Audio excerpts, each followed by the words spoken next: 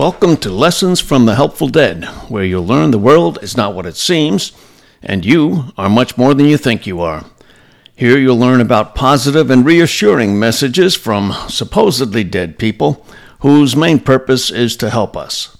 Find out what happens after we die, why we're here, how we got here, where we're going, and discover that you are really a powerful eternal spirit. I'm Dan McEnany. Today we'll talk about focus versus cause and effect as the operating mechanism in our reality. Now, Seth is quite clear and emphatic on a point that was also made by those super smart theoretical physicists that we talked about in an earlier discussion, especially their conclusions in numbers 17, 18, 19, and 20 of the Fantastic 40. Now, the point is quite simple. In a world where everything is really happening right now, despite our perceptions of time, then you cannot possibly have cause and effect. Instead, the main determinant of the reality that we experience is focus. Consider this. All of your probable futures are out there right now. When you are between lives, you get a better idea of this because you can see a number of them. You get an even better picture when you've finished with the life-death sequence, as Seth has.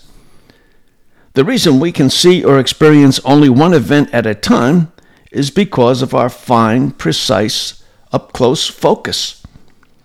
It's much the same as looking through a close-up magnifying lens or a microscope. It lets you get a splendid view of a part of a petal on a single rose, unmatched for clarity of detail, and for experiencing that part of the petal with an immediacy and intensity that could not be experienced with a broader view.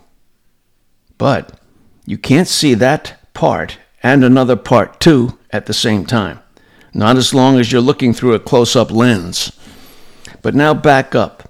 Stop looking through the lens. Use your normal focus. You can now in the same moment see not only the whole petal, but the whole flower and the whole rose bush.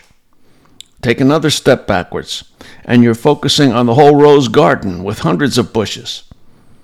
Now look up, and your focus includes not only the rose garden, but a nearby skyscraper, the river, and the passing traffic, all at once. Now, according to Seth, we're living in a very fine, up-close focus, and so we see only one event at a time. We logically come to believe in the cause and effect based on our daily experience, right? Remember Larry LeShan's sensory mode, the one we operate in daily. In the reality we presently perceive through our bodies, we need to act as though cause and effect is an operating principle, because it is in our illusory world. But if, in the greater underlying reality, everything is happening at once, Seth explained, then cause and effect can only be an illusion, part of our greater illusion. If we could grasp the bigger picture, though, something akin to LeShan's clairvoyant mode, or the Fantastic 40 conclusions by the quantum physicists, we'd understand that the major factor in the events and objects we experience, the main force in making things come into our reality, is focus. I think it would be helpful here if you just picture a football field, and laid out on that football field are all the events right now and in the future and the past. They're all there. When we come into the human time-space illusion, though, in order to function here, we are forced to focus in very, very tightly so we can only see one event at a time. It's also helpful here to think of Seth's statement when he said, "You're as dead now as you will ever be." I think it would probably help instead of thinking of life and death, if we think of uptight, close focus and an expanded focus of our awareness. In our death states, we have a much greater awareness, our consciousness does, a much greater awareness of many realities.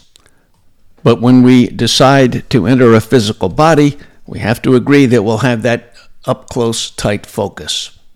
So one of the things you are, in effect, is a focusing machine, whether you're alive in the body or alive out of it. While you're in the body, all of your realities are out there still. Which one you bring into your reality depends on which one you focus on. And how do you do that? Well, you do it with your beliefs, your expectations, and your emotions.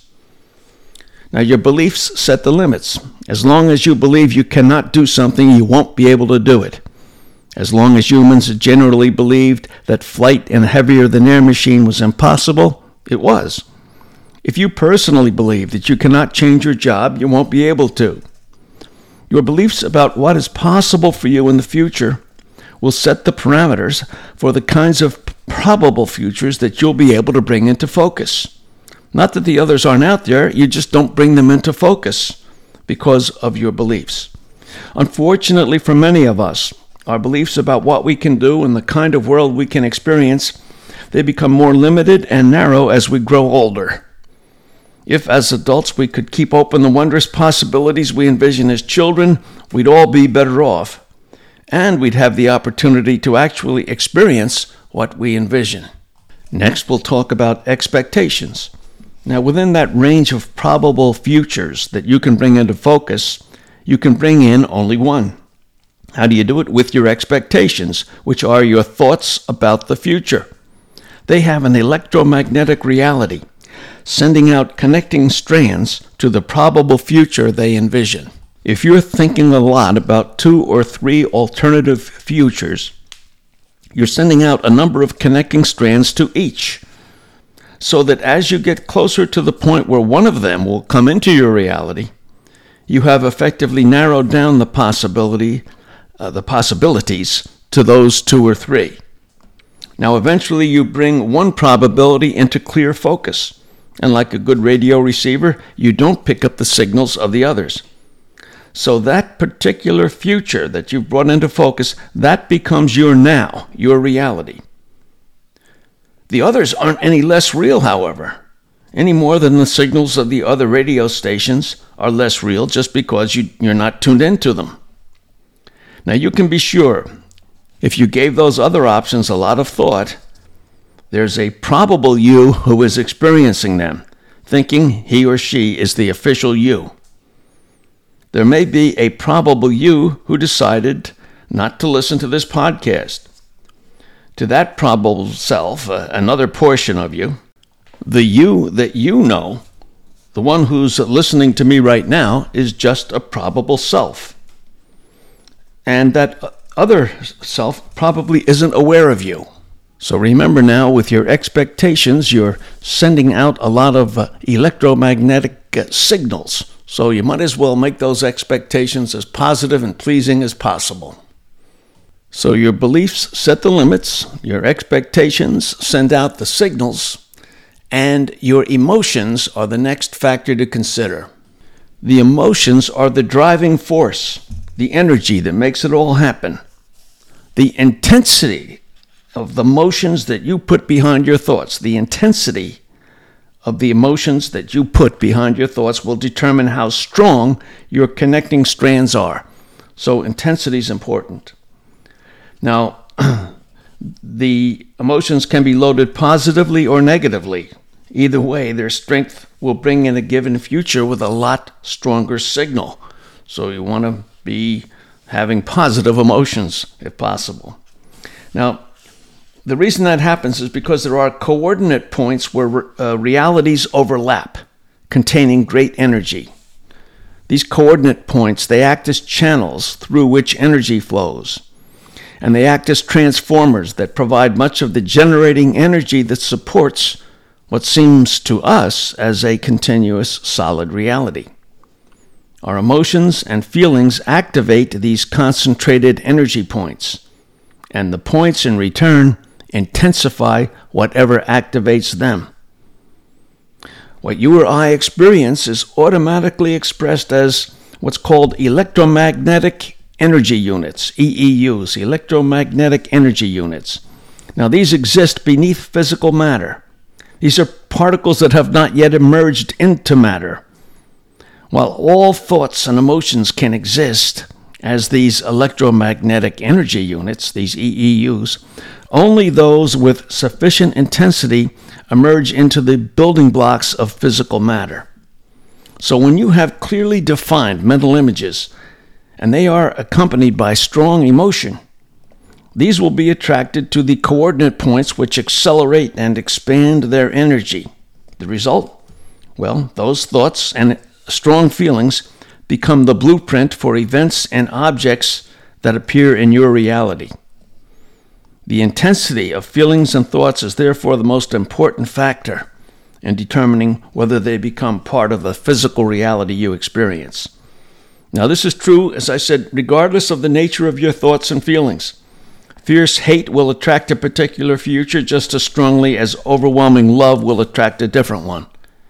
You could compare it to electric power. It can be used to power a fan or an electric chair. The kind of emotion you experience, you see, has a lot to do with the kind of future you bring into focus.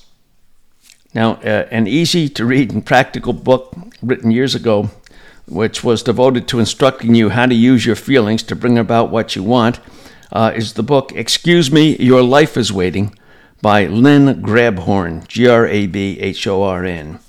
If you read just the first 150 pages, you'll get the idea. Now, she obviously understands the principles that I've mentioned. And, of course, Creative Visualization by Shakti Gawain also provides easy-to-apply techniques and methods for using both visualization and affirmations to bring into reality what you desire. She, too, understands these same principles. I think her earlier book, her first version of Creative Visualization, was the simplest and easiest to use, but I'm sure any version would be helpful. Now, when you look at the entire body of literature on positive thinking, you will see this same theme reported over and over by authors who were alive when they expressed them, meaning alive in the physical body. Norman Vincent Peale is probably the most famous over the past century. The technique goes by different names. Visualization, imaging, picturing, but it's basically the same. Believe, concentrate, and envision, and put a lot of emotion into it. So in a very real sense, Seth corroborates what many respected people in the field of positive thinking have been telling us for quite some time, but he gives us a better explanation of why it works. Well, that concludes our discussion of focus versus cause and effect.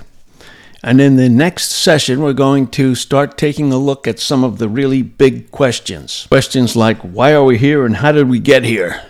So if you've listened this far, I'm sure you'll be very interested in the statements about those big questions. Again, I'm Dan McEnany, bringing you Lessons from the Helpful Dead.